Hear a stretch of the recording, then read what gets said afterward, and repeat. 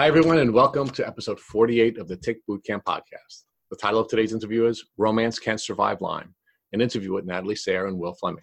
My name is Richard Johannesson. And I'm Matt Sabatello. Today's podcast guests are Natalie Sayre and Will Fleming. Natalie Sayre is a 27-year-old woman originally from San Francisco, California, and a graduate from Tulane University with a degree in public health. Will Fleming is a 27-year-old native of New Orleans, Louisiana, and a student at Tulane University School of Medicine. Natalie and Will met when they were 16 years old. After a few bumpy years, the 16-year-old summer fling developed into a serious romance because of Natalie's determination and Will's Southern charm. Upon graduating from high school, Natalie and Will attended college together at Tulane University. Will and Natalie had a great college experience until Natalie began to exhibit the symptoms of a tick disease toward the end of her junior year. Natalie's illness limited her ability to socialize, and Will, a natural social butterfly, struggled with the gap between what he wanted to do and what Natalie was able to do. Will did not want to do stuff without Natalie, especially if that meant leaving her while she was in pain. Over the next 6 years, Natalie's illness required her to visit over 20 medical practitioners before she was diagnosed with a tick disease. Together, Will and Natalie learned about the failures of the medical system they had studied in college and in medical school. Despite Natalie's chronic illness, their relationship thrived and the couple grew closer. A few months ago, on Natalie's birthday, Will got down on one knee in New Orleans Audubon Park and asked Natalie to marry him. After a short pause and between tears, Natalie accepted Will's marriage proposal. Hey, Natalie and Will, and welcome to the program. Well, hello. Hi. Can you folks share with us where you're from? So I'm from San Francisco Bay Area. I grew up 20 minutes south of San Francisco on the coast, and I'm currently living in New Orleans with Will. And I'm the New Orleans native. I grew up about 20 minutes outside of New Orleans, Louisiana. And you folks met while you were attending college? Well, we actually met when we were in high school. So both of our families were on a little vacation. And what started out as just a little vacation fling turned into a pretty serious relationship. Wow. And Natalie, your dad allowed you to continue a relationship with a guy you met on vacation? I mean, it was bumpy for a couple years. I love my parents very much, and I thank them very much now for their patience and my 16-year-old determination to live out this love story. And a little Southern charm goes a long way, too. Did you guys decide to attend the same college because of that earlier connection you had made? It was definitely a big factor. We applied to a lot of the same schools, and then as things got closer to deciding, we chose the same school together. And where did you go to college? So we went to Tulane in New Orleans for undergrad. Natalie, what was your major while you were at Tulane? So I majored in public health and minored in psychology. And Will, what was your major at Tulane? I was an anthropology major with the cell and molecular biology minor for the med school component of it. And Natalie, when you graduated from Tulane, did you start working? Yes, I had a couple of different jobs in the nonprofit field. My last job was with an organization called CASA, Court Appointed Special Advocates, doing community outreach and work with foster children and community trainings. And Will, did you start working after you graduated from Tulane? Yeah, so I did a couple years of research, doing clinical research with this cardiologist group. And then I did a post-baccalaureate after that, and then another year of sort of lab research before going back to school for medicine. And where did you do all of the clinical research and the post-baccalaureate educational work? So that all took place out in the Bay Area of California. So, Natalie spent 4 years out here for our undergrad at Tulane, and then we both moved back to the Bay Area. Lived in San Francisco for a year, and then we're priced out a little bit, but stayed in the Bay Area sort of near her family for the next 3 years. And Will, what are you doing now? So I am now entering my second year of medical school at Tulane University's School of Medicine, and just enjoying it to the nth degree. It's as oppressive as it seems like it would be at times, but I'm really enjoying myself. So Natalie, are you currently working? No, I do some writing, but right now my health is my full-time job, and I'm just trying to get back to a place where I'm well enough to work. Now, Natalie, when did you first begin to show the symptoms of what you now know to be a tick disease? So my symptoms started Pretty slowly. My junior year of college in 2012, I started to get more symptoms that would interfere with my daily life, more migraines that lasted multiple days at a time, fatigue, brain fog, sort of like different bouts of weird illnesses like bronchitis that kept coming back and stomach bugs, things like that. That was all in 2012. And Will, what impact did Natalie's developing symptoms have on your relationship?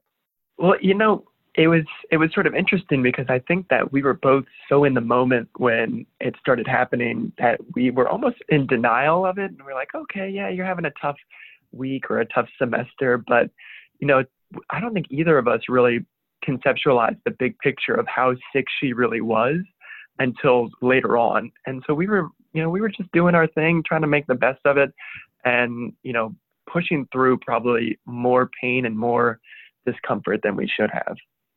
Natalie, when you first got sick in your junior year of college, did you see any doctors or did you just dismiss your symptoms as the stress of being in college and having a hard academic life?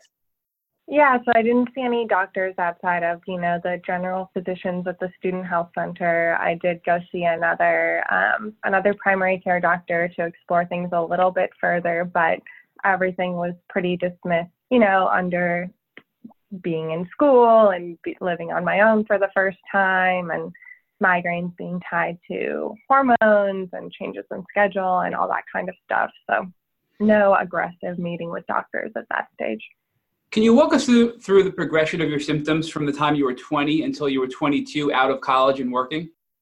Sure. So when things started when I was 20, sort of that second semester, junior year of college, I started to have symptoms interfering with my ability to go to class, to go out to certain events. Like I wasn't able to go out very late in the evenings. Definitely drinking alcohol started to be a problem and trigger my symptoms more and more.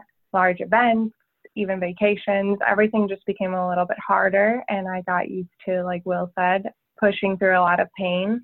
And that just increased in severity and frequency over the next 2 years. So I was really lucky to graduate a semester early, which kind of allowed me to keep myself functioning through college. During that last 6 months or last semester at school, I would pretty much rest most of the day to go out and do one thing with my friends, or rest most of the day to go to the gym or to go do a couple hours of volunteer work. But I was pretty sick at that point and just hoping that once I graduated and moved back to California, we would quote unquote figure it all out and get everything back on track. But by the time I graduated, I would say almost every area of my daily life was impacted. I was just pushing through and crashing to do the things that were important to me all the time. Will, during that 2-year window as Natalie's symptoms were progressing, how did that affect you? Well, I would say that me personally, I'm a bit of a butterfly socially. And so I'm always, looking to do as much stuff socially. And it's sort of interesting that we're a little bit different that way and that I really recharge when I'm in a group. And that, the gap between what I wanted to do and what she was able to do grew sort of tremendously in that amount of time. And I think that was a difficult thing for me to adjust to initially because I didn't want to be going to stuff without her, especially if I was leaving her while she was in pain, but I also didn't want to be missing out on stuff. And, that was a difficult thing for me to cope with. And I probably leaned on a few things more than I should have. I think I was definitely drinking a little bit more to sort of like cope with that than I wanted to at that point. And we weren't having the conversations, I think, in that 2-year period as things were really escalating that we needed to make sure that we were on the same page with what our priorities still were and how we were going to work together in the best way that we could. Now, when you say that you weren't having the conversation that you needed to have, is that because Natalie's stoic and she just was fighting through the pain and not sharing that with you? Or do you mean there were other types of relationship conversations you had to have? It was sort of like we were running into a wall and neither of us knew exactly what was going on.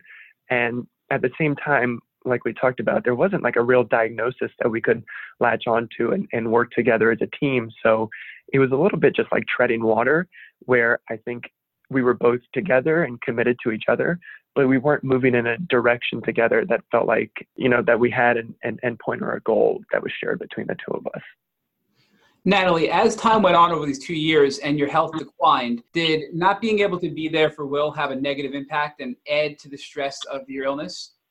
Yeah, I mean, I think that stress showed up in a lot of different areas of my life. It was really difficult for me to not be able to show up as the partner that I wanted to all the time, or the daughter or friend or employee.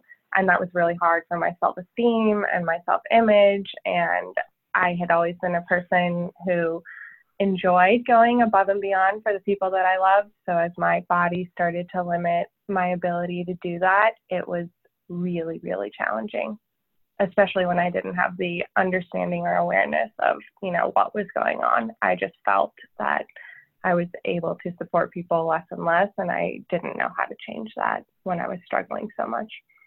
Natalie, as time progressed, what doctors did you see and what diagnosis, if any, did they give you? Better question might be, what doctors did I not see? I saw a bunch of different neurologists. My main symptom was migraine, so I saw private practice neurologists, and then I got passed up to different neurologists at the UCSF Headache Clinic and Stanford Headache Clinic.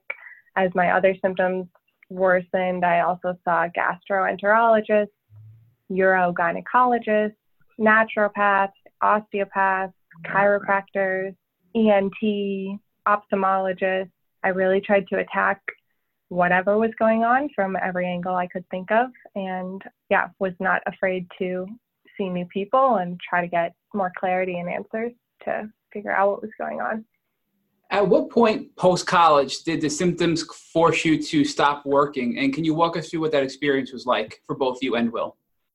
We both graduated from college and moved from New Orleans to San Francisco. At that point, I started working at an elementary school probably for about 6 months, which was extremely challenging. That was probably one of the lower points of my migraine journey. I was taking medication every day to get to work, taking medication every day when I got home from work, going to the emergency room every couple months when I couldn't control my pain with medication. And that ultimately was the first position that I had to leave because of my health. And then I spent a few months off working with different doctors at UCSF Headache Clinic and was able to start working again at CASA, within the first week of being there. Things had ramped up to a similar cycle where every day was just so painful and so challenging to get through. And then it was a long process of working there, taking different accommodations, shifting from full-time to full-time, partly working from home to part-time, partly working from home, all the way down to only working from home. And even from that point, my doctor ultimately recommended that I take medical leave because I was just completely unable to, get through the day without health crises and overwhelming pain. And I had nothing left to give to any sort of work life. And it was extremely stressful to be trying to show up even in my reduced capacity when my health was so challenging and impacting every day. So, Will, while all of this was going on with Natalie, you were in the process of doing both some clinical work and some postgraduate work. What impact were Natalie's challenges having on the work that you were attempting to do? Yeah, this was a really challenging time because I would get up and go to work, and I know, and I would be in contact with Natalie throughout the day, and I could almost predict at what points throughout the morning I would start getting those texts where things are really starting to kick up, like the lights are really starting to bother me. I'm having to go to my car for 30 minutes just to take a break. Now I'm crying in my car because I don't think I can go back in there.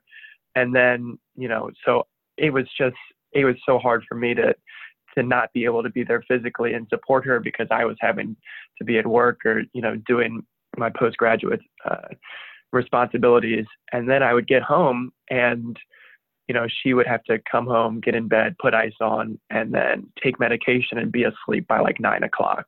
So that by the time I got home at 6, it was like I was only seeing her for 3 hours a day. And it was really challenging because it felt like if there was any sort of progress we were going to make, we just didn't have the time to do it. especially during the weekdays. And then during the weekends, it was, what can we do to keep things from kicking up or spiraling down. So it was really challenging. And, especially just with our schedules, it felt like that was a time period where, we might have felt almost our most lost. Well, because Natalie was going to all these doctors and she was not getting a diagnosis, did you ever question whether or not she really was as sick as she was claiming to be? I didn't, just because, and partly this is because I knew Natalie for a few years before she ever got sick, and I knew how tough she was, and I knew what kind of person she is, and just, I knew that there was so much life and vibrancy and just a desire to embrace the world and other people in her that I could just see it written all over how, not only how much pain she was in, but how ashamed she was of what she was putting everyone else through as well. And, what her parents and I continuously tried to emphasize was that, we love you so much and we want to support you so much that it will never be as bad for us as it is for you, whatever you go through. So for me, that was never a struggle that I had. I mean, it was the only things that came into my head were, okay, well, are you doing everything you possibly can to get better? But I knew that, since we didn't know exactly what that looked like, how were we supposed to accomplish that anyway? So Natalie, at this time, all of your symptoms your doctors felt were coming from these chronic migraines. Did you ever feel that some of your symptoms were sort of atypical of migraine symptoms? Yeah, it was really confusing. And at that time in my life, I definitely deferred to the professionals I was working with. I really trusted the neurologists, and I did a ton of research. I watched hours of lectures on the Migraine World Summit, and I was definitely aware of migraine being a neurological disorder, and it's stemming from the brain and the ability that can have to impact your central nervous system and your digestive system and all of these other parts of your body. So I was skeptical and concerned, but I was also willing to try and understand what I was experiencing through the lens that the professionals I was seeing were telling me to look at things. So it seemed atypical. Some of the things definitely seemed strange, or at least not totally in line with other migraine patients, but migraine does present so differently in every person that it wasn't beyond the stretch of my imagination that everything could be somehow tied to severe chronic migraine and the impact that can have on the rest of your body. And we certainly put pressure on ourselves to, be fully on board, with whatever the diagnosis and the treatment was, because we felt that if we weren't absolutely 100% committed to what the diagnosis and treatment regimen was, then we weren't giving ourselves the best shot at getting better. But Will, it seemed to me that there was really never a diagnosis. So, did there ever come a time where either you or you observed Natalie's parents wanting to walk into a medical office and say, what the F? I mean, this woman is sick. She's not getting better. I mean, did that kind of frustration boil over in you? Oh, absolutely. Really, the diagnosis was chronic intractable migraines, which is just, it's a symptom and a diagnosis, but it's just like, that's really what we hung on to. And, we're working at these ivory tower centers that have the top specialists and the top physicians in the world. And you want to put your faith into them and think that they've got the best intentions in mind for the person that you're watching go through so much. But absolutely, it was immensely frustrating to have 3 months go by since your last appointment and be like, well, we haven't moved the needle at all. And it's actually just getting kind of worse. So, but when you're so sort of deep into the system, it's hard to get perspective sometimes. Natalie, once you were home and not working and solely focusing on your health, did you improve at all, or did your symptoms continue to get worse?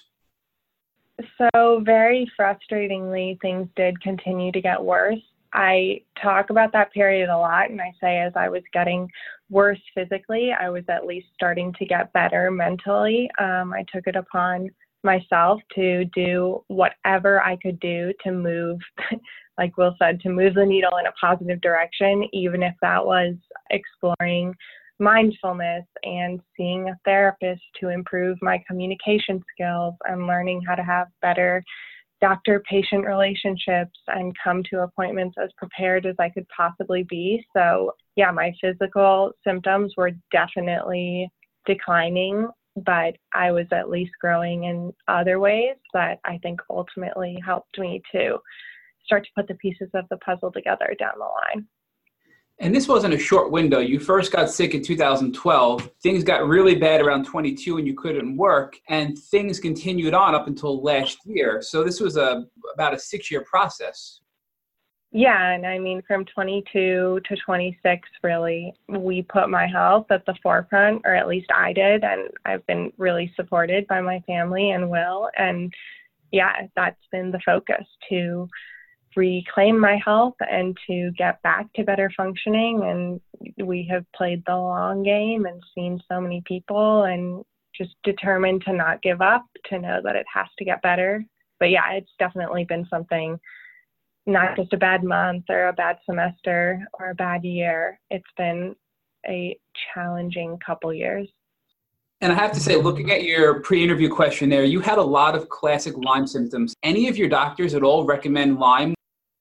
No, I mean, it was never brought up, not in a primary care setting, not in a naturopath setting, not with some of the functional medicine doctors I worked with. The framework that everyone was sort of operating under was, as new symptoms pop up, let's send you to another specialist to look into those deeper. So I gathered a very extensive team. I had specialists for every system in my body, it felt like, where I had symptoms, but nobody was looking at sort of the bigger picture, and Lyme disease was just not even on the board as a possibility or something that might be contributing. About how many different doctors did you see over that 6-year window? So I haven't counted them all up, but I would say absolutely 15 plus and probably closer to 20 plus. We saw so many different people. We traveled around the Bay Area.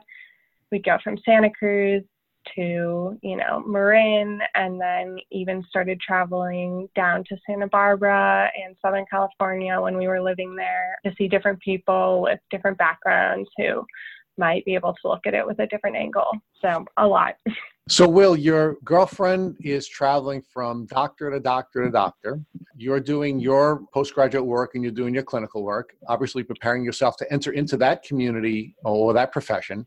What were your feelings about the medical community and how it was treating your girlfriend?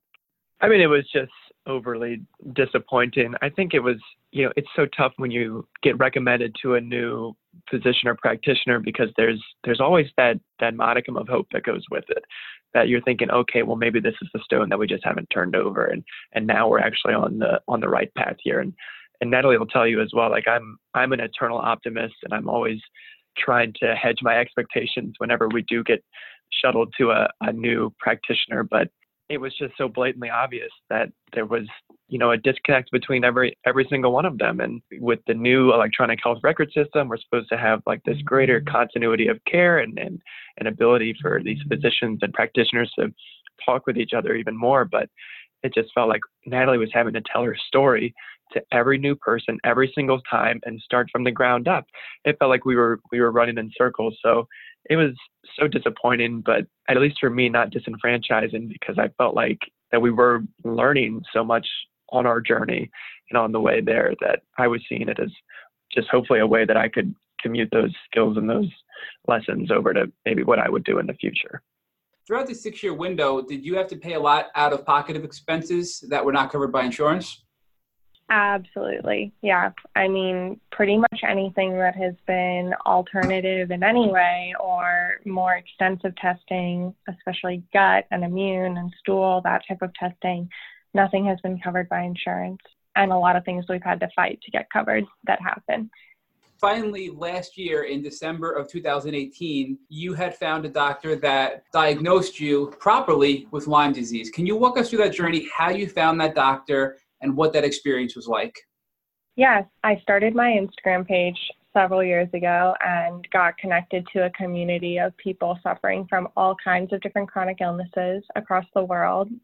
And one of the things that people do talk about a lot is Lyme disease. I never really identified with it because I didn't think that it was something I was dealing with, but it was in my sphere. And one of the people I follow, Jordan Younger, the Balanced Blonde, shared really, really openly about her journey to a Lyme diagnosis, a little bit different than mine, but there was enough that was similar that it prompted me to reach out to her, and then ultimately to reach out to her doctor to do just sort of a thorough, in-depth testing overview of what was going on in my body. I decided at that point, I was like, if I really do have all of these strange disorders that are not connected in any way, like gastroparesis, interstitial cystitis, chronic migraine, IBS, anxiety, the whole rap sheet I had accumulated, then I will find a way to deal with that. But if there's something going on that I'm missing, I want to know what that is. So I was really confident through Jordan's story and from talking to her that this doctor would be able to help me get that general overview. And I reached out to her and did some remote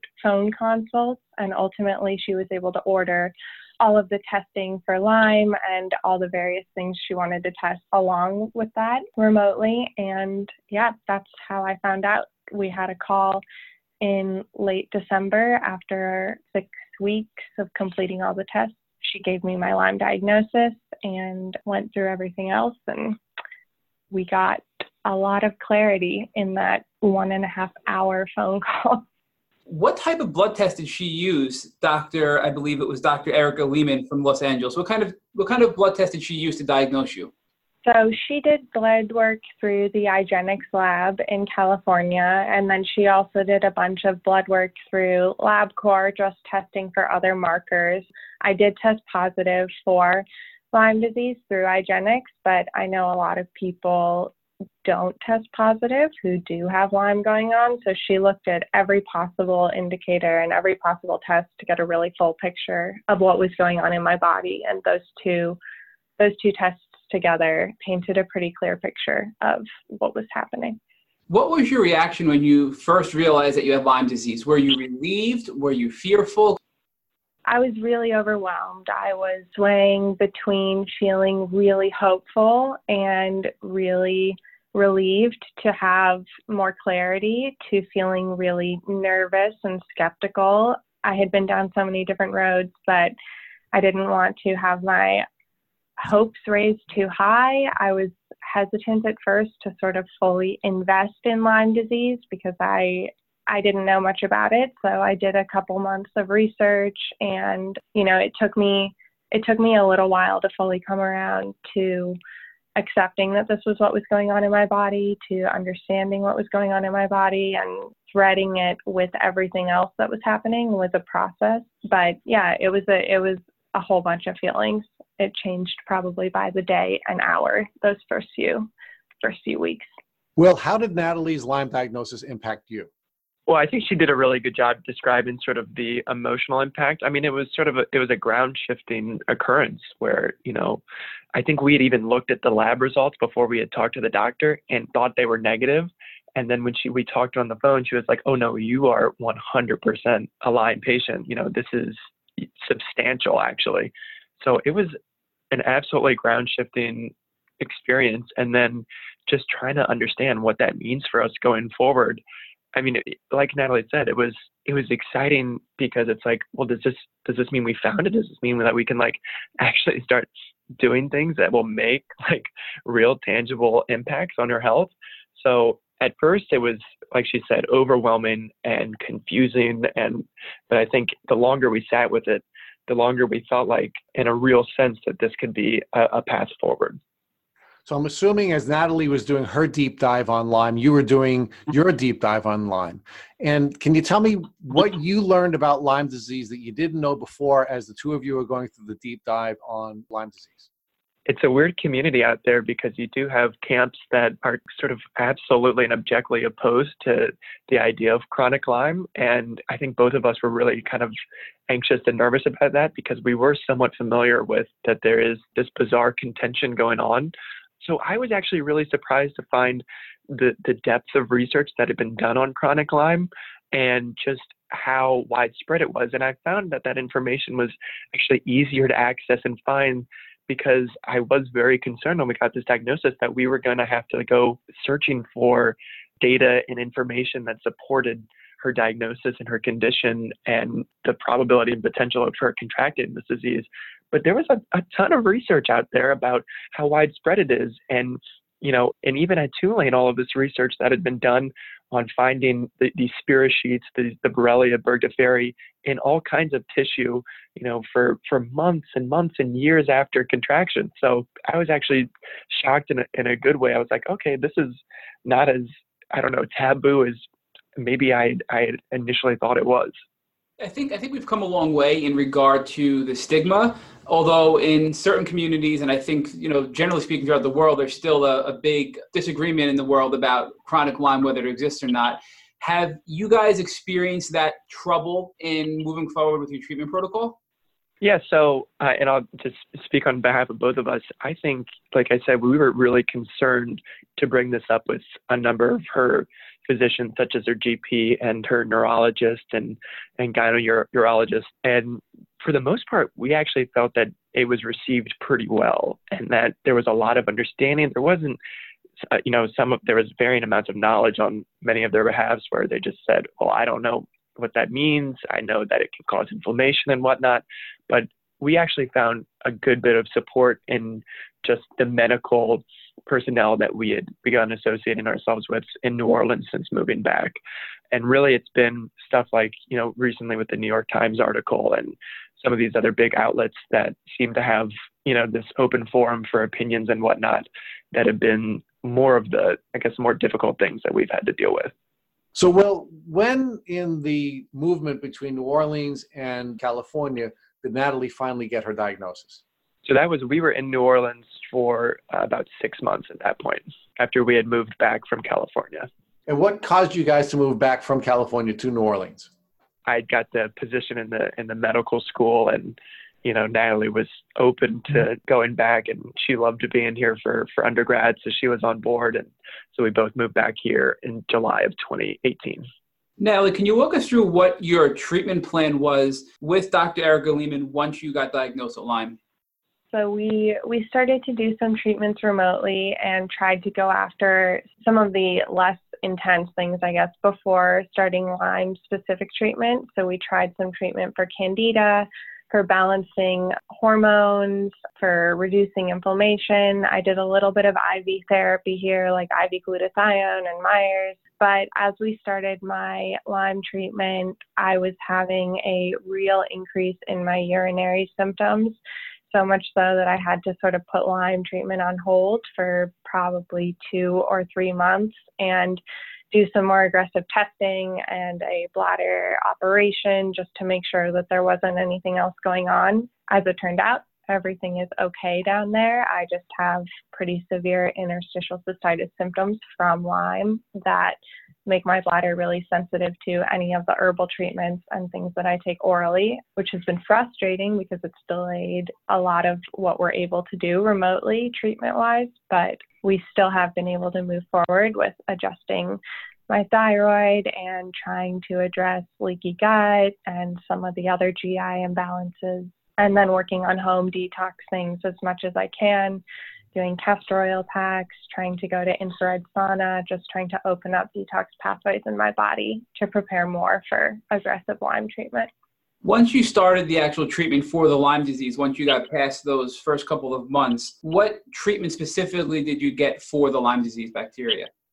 I started taking oral antibiotics, which I went up on pretty slowly. That was something that I did remotely. I also started taking low-dose naltrexone right around that time, right after the bladder operation. And I'm trying to think because I've tried or started so many things over the past few months, but I guess Lyme specific for Lyme bacteria was really starting the oral antibiotics and then getting my body ready to go out and do ozone therapy and stem cell and some of the other things I did in her clinic over the summer.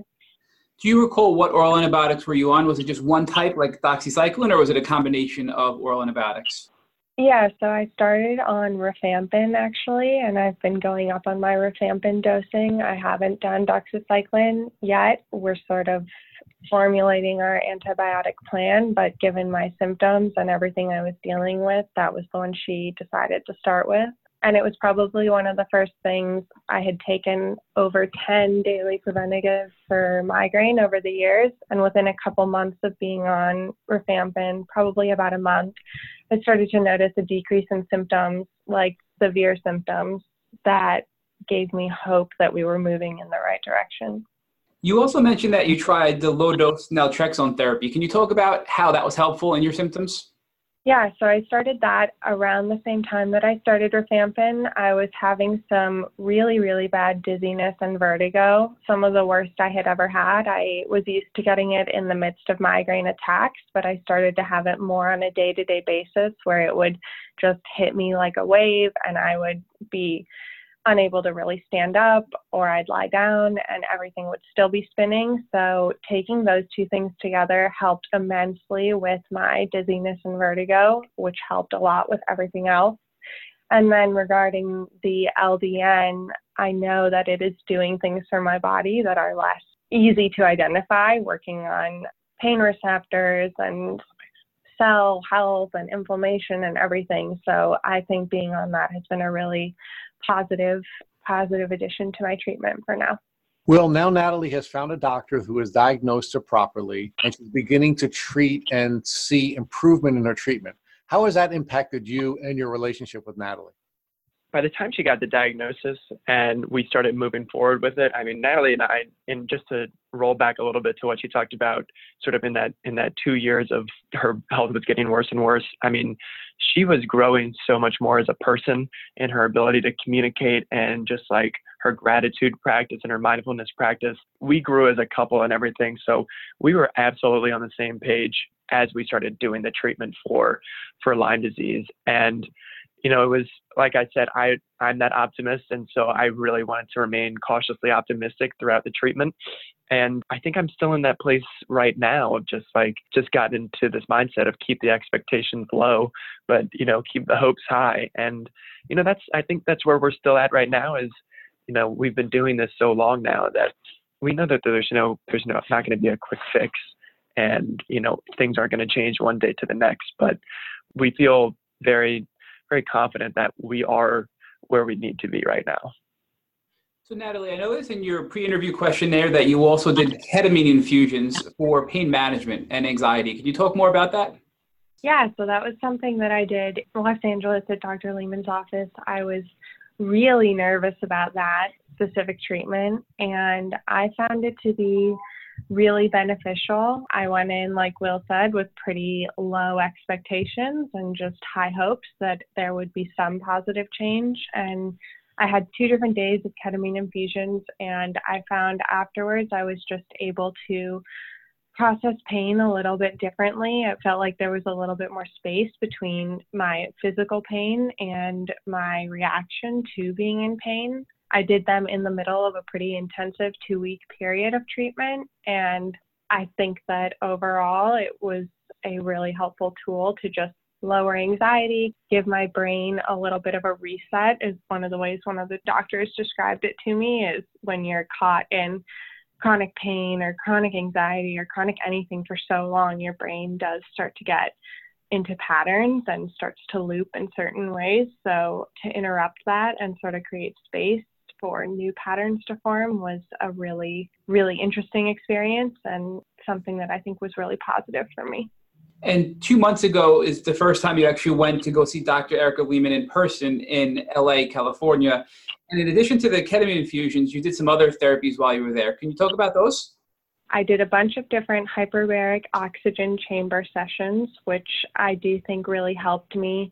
I was there for 2 weeks, and at home, one of the appointments I did there would have been enough to take me out for like 3 days and cause me to need to stay home and recover. And I had a lot better stamina while I was there. I was doing the chamber, I was doing ozone therapy, I was doing methylene blue, I was doing vitamin D injections and vitamin B injections to balance out my different levels of things. I did an iron infusion, did stem cell therapy for the first time. So it was a lot of things. It's difficult to say exactly what each specific treatment might have done for me, but I left feeling so positive and so encouraged that it was really amazing to start taking actionable steps to feeling better and to start to get glimpses of what feeling better can look like and will look like. Even just a better 30 minutes or a better day or a better hour is all so hopeful at this point. Will, what have you observed about Natalie since she finished the short course of treatment she had at Dr. Lehman's clinic?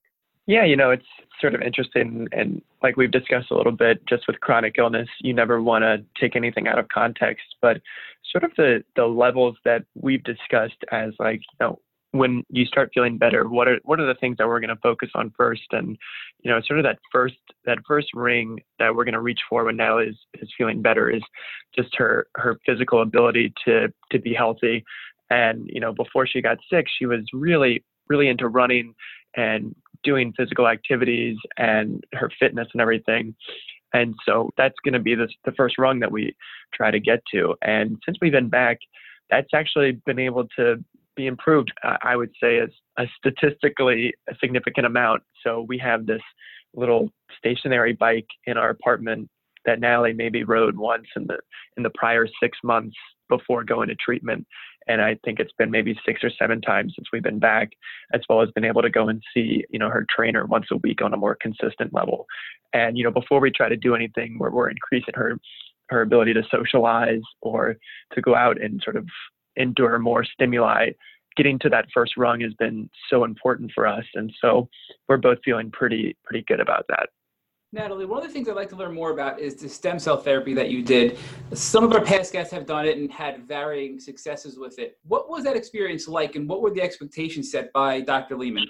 Yeah, so it was really interesting. We hadn't heard much about it before she brought it up as a treatment option. And the way she explained it to us was talking to us about what stem cells can do and how they can function in your body. So I have a lot of bladder pain and urethra pain and a lot of issues, obviously, with migraine and brain fog and neurological symptoms. And the idea that stem cells are these undifferentiated cells that can go into your body and repair damaged areas and help to reduce inflammation and basically go where they are needed was really exciting to us. It's not a inexpensive therapy. It was something that we asked a lot of questions about, and we really debated whether it was worthwhile because it's so new that there isn't very clear data that says 3 days after your stem cell therapy, you will feel better in this way, or 90% of people feel better in that way. So we went into it informed but hopeful, and I'm really glad we did it. The level of improvement I've experienced since we started all of these treatments is more significant than anything in the past 6 years. And I have to assume that it's from taking chances like that and trying things that are a little bit newer and a little bit less understood, but can be really, really powerful in helping the body to heal when it's been so damaged by something like Lyme disease. So now another question I have is, so many of our listeners and people with Lyme disease have migraines. From your experience, what would be the recommendation you'd give them and the advice you'd give them for the best migraine hack? Oh gosh, well, this comes up all the time in my social media. I think migraine-wise, I can only speak for myself because migraine is so different and it presents so differently in everybody with different symptoms, and treatments work for people differently. But getting yourself aligned with a neurologist who understands migraine, I think, is one of the most important things you can do.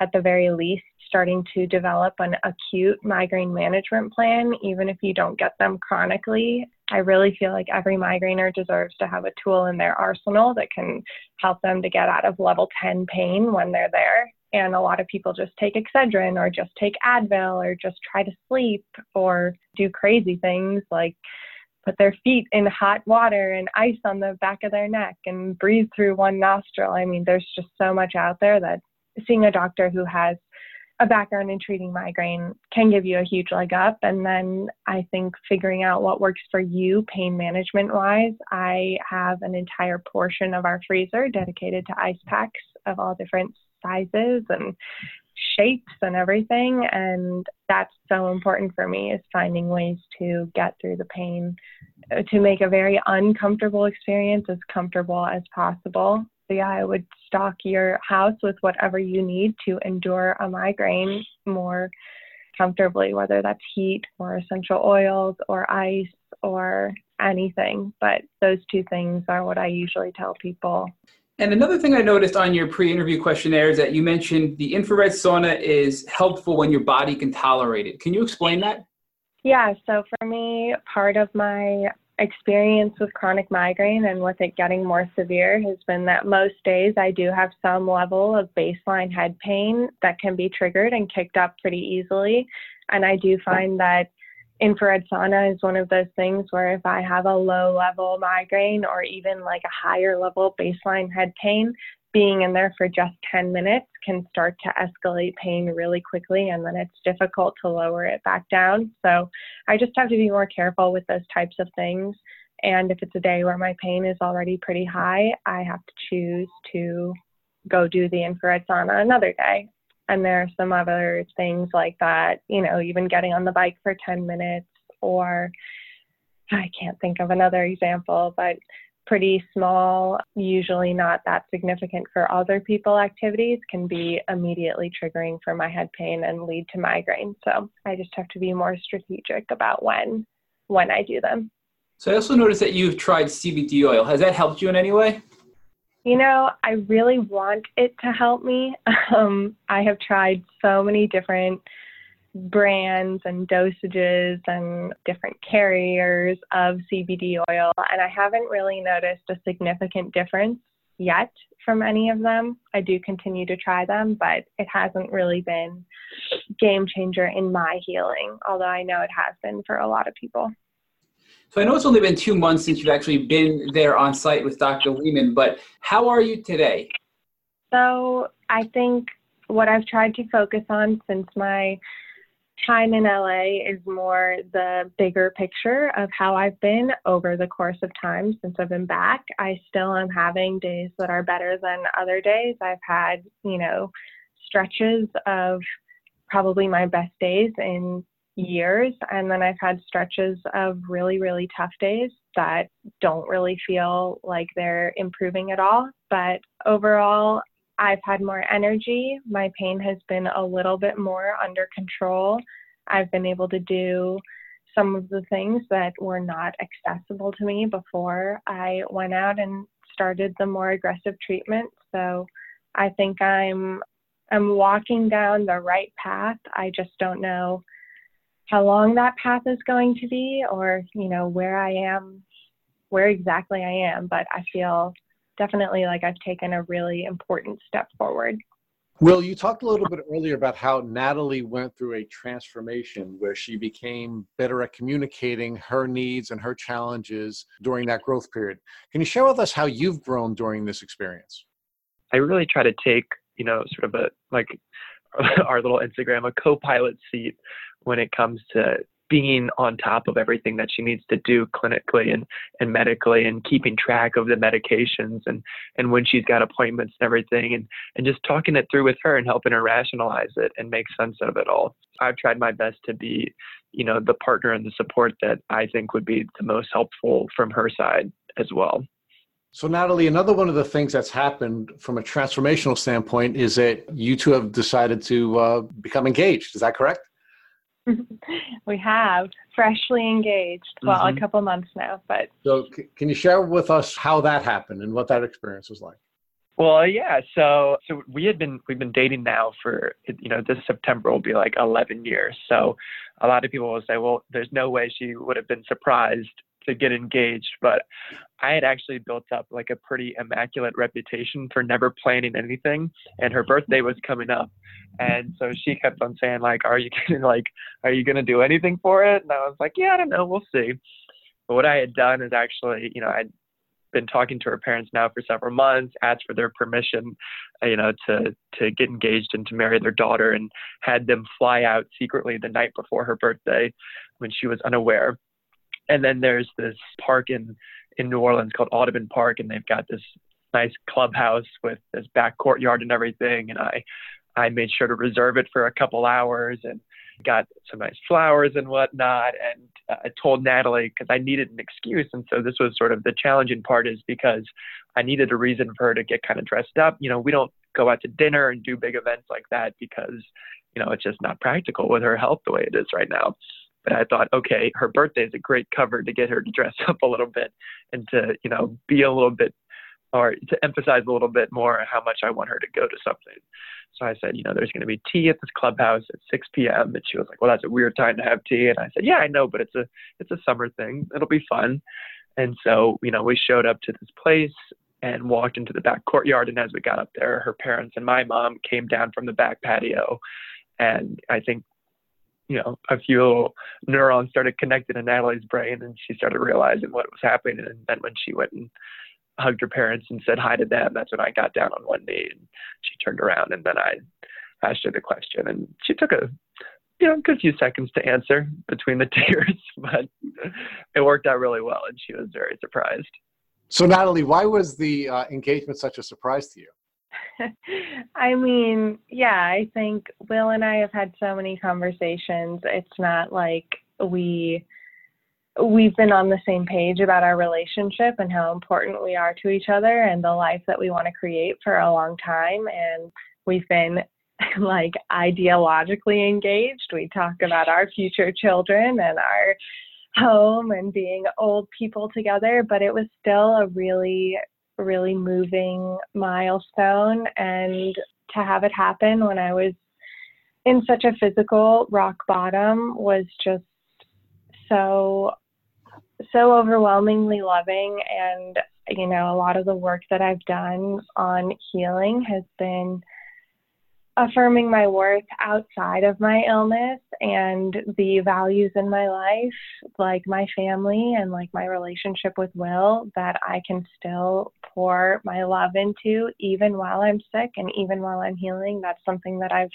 really worked to make a priority. So this was just a huge step forward in that regard. And like Will said, we launched Clinical Copilot because we really feel like we're teammates. I don't feel like I'm the sick one and he's the healthy one. I feel like we are just navigating this challenge together right now. And to be officially engaged and doing that has been, it's just been really exciting. It's been really, really, really positive. And he did a great job of making it as special as it could be. Thank you. So Will, can you share with us that part of your now outreach? The two of you are now giving back to the community that has given so much to the two of you. We know that Natalie is crediting social media with giving her the tools she needed for her diagnosis, and the two of you have now gone through a joint transformation where you're now participating in outreach. Can you share with our listeners how that came to be? Yeah, it's really been amazing, Natalie's involvement with the social network that she has been. I just see day in, day out how much support is given, to her and how much support she gives others. And, she was always receiving these messages from people about how much impact her message had on their lives. And I was just like, well, I mean, what is more rewarding than that, to be able to use the tools and the lessons that you've learned and have gone through and share them with other people who can feel so isolated and alone, and that they, that nobody else is going through the same thing. And it's just so immensely powerful. And one day when we were driving to an appointment, we were talking about, sort of the team that we have and how, the word caretaker gets thrown around a lot. And it just doesn't feel like the right term to use to describe, myself in relationship to Natalie, because that's such a unilateral direction of help and compassion and love, when really it's so much more unified. And so, we came up with the co-pilot thing, and that we both rely on and help each other so much. And Natalie was like, well, I think it would be so vital for your voice to be out there as the person, as the co-pilot who is helping me go through this, because, there's this, beautiful community of people who are going through it. But, what about the network? What about the other people who want to be better support systems and who don't really know how to navigate that? And I was just like, you know what? all we can do is share our story and what has worked for us and, what hasn't worked for us through our own little trial by fire. And if people like it and it resonates with them, then yeah, keep subscribing and keep following, and we'll keep putting stuff out there that, that has made a big difference in our lives. One of the things, Natalie, we've seen during the course of the 50 or so podcasts that we've done is that many relationships have ended because someone was suffering from a chronic illness. And I'm wondering if, Natalie, you're now trying to reach out to the folks in your community to help them discover the resources they need to keep their relationships intact. Yeah, I mean, I think a huge problem in the chronic illness community and in providing support for people who are suffering from chronic illness is we feel like if people really love us, then they'll know how to support us, and that the people who love us most will just know what we need and know how to show up for us in the best way possible. And something that we've learned through this journey, not just the two of us, but even with my family and my friends, is providing support to someone going through debilitating chronic illness is not always intuitive. It's not always straightforward. You can love someone so much and not really be sure how to show up for them when they're going through something like this. Even the person going through illness might not know what type of support to ask for, which can make it even more complicated. So we talk about that all the time in our relationship, and I feel really grateful because as I mentioned earlier, I've worked with a chronic pain psychologist. I've had an amazing health coach who's helped me to sort of navigate some of this boundary setting and finding your voice and all of these practices and coping skills that can completely transform your relationships. And it makes sense that relationships end when chronic illness enters the picture, when couples or friends, relationships in any way, friendships, relationships with family, if you don't have the right tools and the skills for how to communicate through this problem that can take over almost every area of your life, yeah, there are definitely going to be casualties in the form of relationships. So I've been so empowered by learning how to save the relationships in my life that mean the most to me by improving our skills and communication and ability to show up for each other, that I want nothing more than to help other people in my position do the same thing, because nobody goes through this alone. There are always people in your circle who love you and who are experiencing it in some way themselves, and it's just important to talk about. I want to thank both of you for creating this resource, because I think it's a terrible thing that people have to go through the challenges of Lyme disease and chronic Lyme disease, and then in addition to that, lose someone that they care about while in the throes of that challenge. And if anyone can benefit from the resources that the two of you are putting out into the world, I think it's a wonderful thing. So I thank you both for sharing what you're sharing and taking the time to do this outreach. We love doing it. I mean, we've been through it, so we would like to share it and help others navigate it a little more easily. Absolutely. So, Will, I have another question I have to ask you, and it's probably a question that could have asked a little bit earlier. You're entering into a community that is the most expensive medical community in the world. And you've watched your fiance and her family spend probably hundreds of thousands of dollars in care before she could get to the point where she is properly diagnosed and not properly treated. How does that make you feel? Yeah, I mean, it's, I think it's something that we talk about a lot, actually, because we realize how you need to be fortunate in the way that, Natalie is to get to this place that she's able to get to. And it's just, I mean, it's unbelievable what resources are not available to so many people that need these resources. And I mean, it's actually pretty sickening and just disappointing, because that there's these enormous communities that can't get access to the type of help that they really need to get, not only get treated, but to even get diagnosed. I mean, the diagnosis process itself was outlandishly expensive. And so, I mean, it's something that I see as a huge problem and an enormous social disparity. And it's across all sorts of different avenues of healthcare, especially in this country, where, access is not guaranteed. And it's really, it's very sad, actually.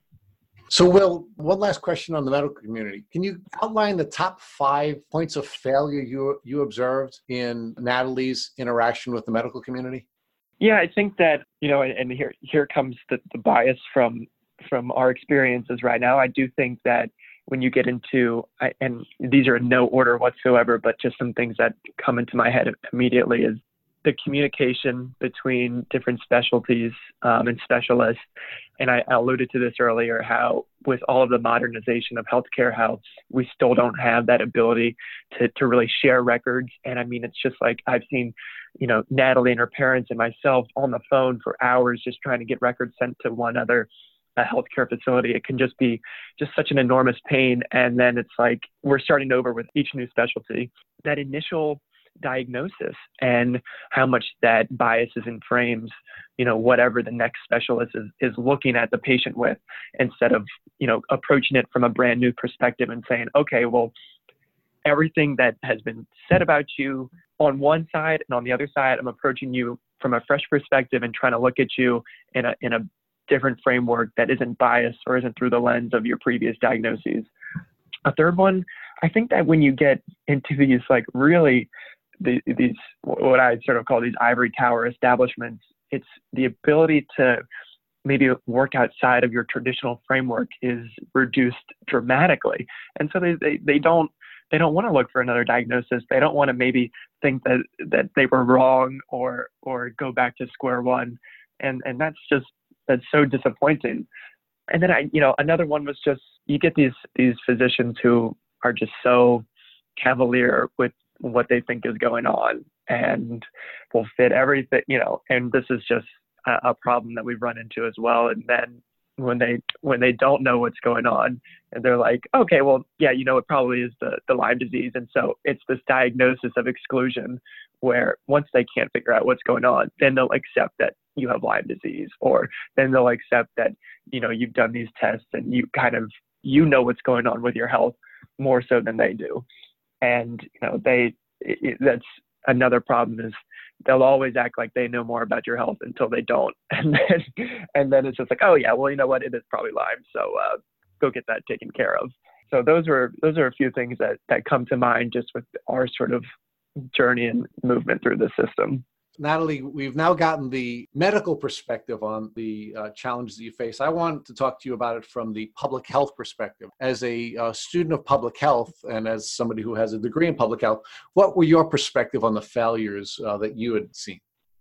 Oh gosh, this could probably be a book exclusively on that. But I think that something we talked about a little bit earlier is a major issue with just the dynamic of a doctor-patient relationship, and where the patient is being treated as a teammate with the doctor and being treated as an equal, and where what the patient has to share is valued. I think that that's pretty rare, or I have found it more uncommon in my experience working with so many different people, that it's really important. Like Will said, you know your body better than anyone. There are the medical professionals, but if someone isn't listening to your side of the story, it can really, really impact care and really impact progress. And that's something I saw across so many different specialties and naturopathic clinics and traditional offices and everything. So I think shifting the culture between the doctor and the patient really is something that's important, especially in chronic illness management that isn't always straightforward and can take a long time. That relationship can make or break the type of care that you're receiving and the progress you're making. One of the last patterns of transformation we've seen while doing this podcast is the transformation relating to ticks and tick diseases. And we've actually come up with a name for you folks. When you go through this transformation, we now call you tick hackers. And tick hackers are people who recognize that their defenses had been hacked by ticks. And as a consequence of their defenses being hacked by ticks, where a tick could grab you, could bite you, could feed on you, could leave you. Oh, and by the way, leave you with a whole cocktail of viruses and bacteria and pathogens. You now know a great deal about that. And I'd like to ask you first, Natalie, as a tick hacker, what would you do differently knowing what you know now, if you woke up tomorrow morning and you found a tick biting you on the leg?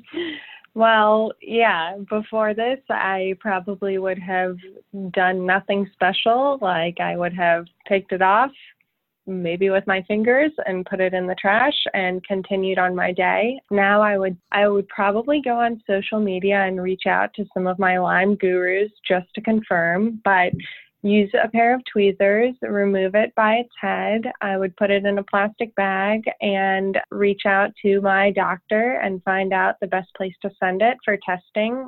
I think if you're lucky might be the wrong word, but if you find a tick on yourself and you're able to remove it and get it tested, you're already miles ahead of a lot of people who might get bit by a tick and not find it and not see it and not even know. Then I would be watchful for symptoms directly after and follow the advice of my doctor. But I grew up in Northern California in the hills off the coast where we had so many ticks. I mean, all the time, whenever we came in from the backyard, there were ticks on someone or on a dog, and I never thought twice about it. So just being armed with information, I think, is the most powerful thing we can do for ourselves. And to know I'm not scared to go outside. I'm not scared to go on a hike. I can't wait until I have the energy to do those types of things again. But I will definitely be more informed. And I hope that more people will be too moving forward, because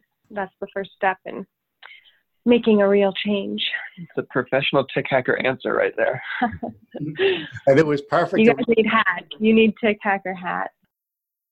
Thank you for listening to the Tick Bootcamp interview with Natalie Sayre and Will Fleming. To our listeners, we have a call to action. First, if you'd like to learn more about Natalie Sayre and Will Fleming and their tick disease journey, please visit their Instagrams at Clinical Copilot and Mindful Migraine. Second, if you enjoyed this episode of the Tick Bootcamp podcast, please share it with your friends by using the social media buttons you see at the bottom of the post. Third, we here at Tick Bootcamp have created a Tick Bite Blueprint. It has been inspired by the information that has been shared with us by past podcast guests. We urge you to visit our website at www.tickbootcamp.com to visit the blueprint. We would appreciate it if you would contact us with any suggestions you have for improvements. Fourth, don't forget to subscribe to this podcast on iTunes, Google Play Music, or Spotify to get your automatic episode updates of our Tick Bootcamp podcast. And finally, we thank you, our listeners, for your past comments. We would appreciate it if you would take a minute to leave us an honest review on iTunes, on Instagram, or on our website. We make it a point to read every single one of the reviews we get. Thank you for listening.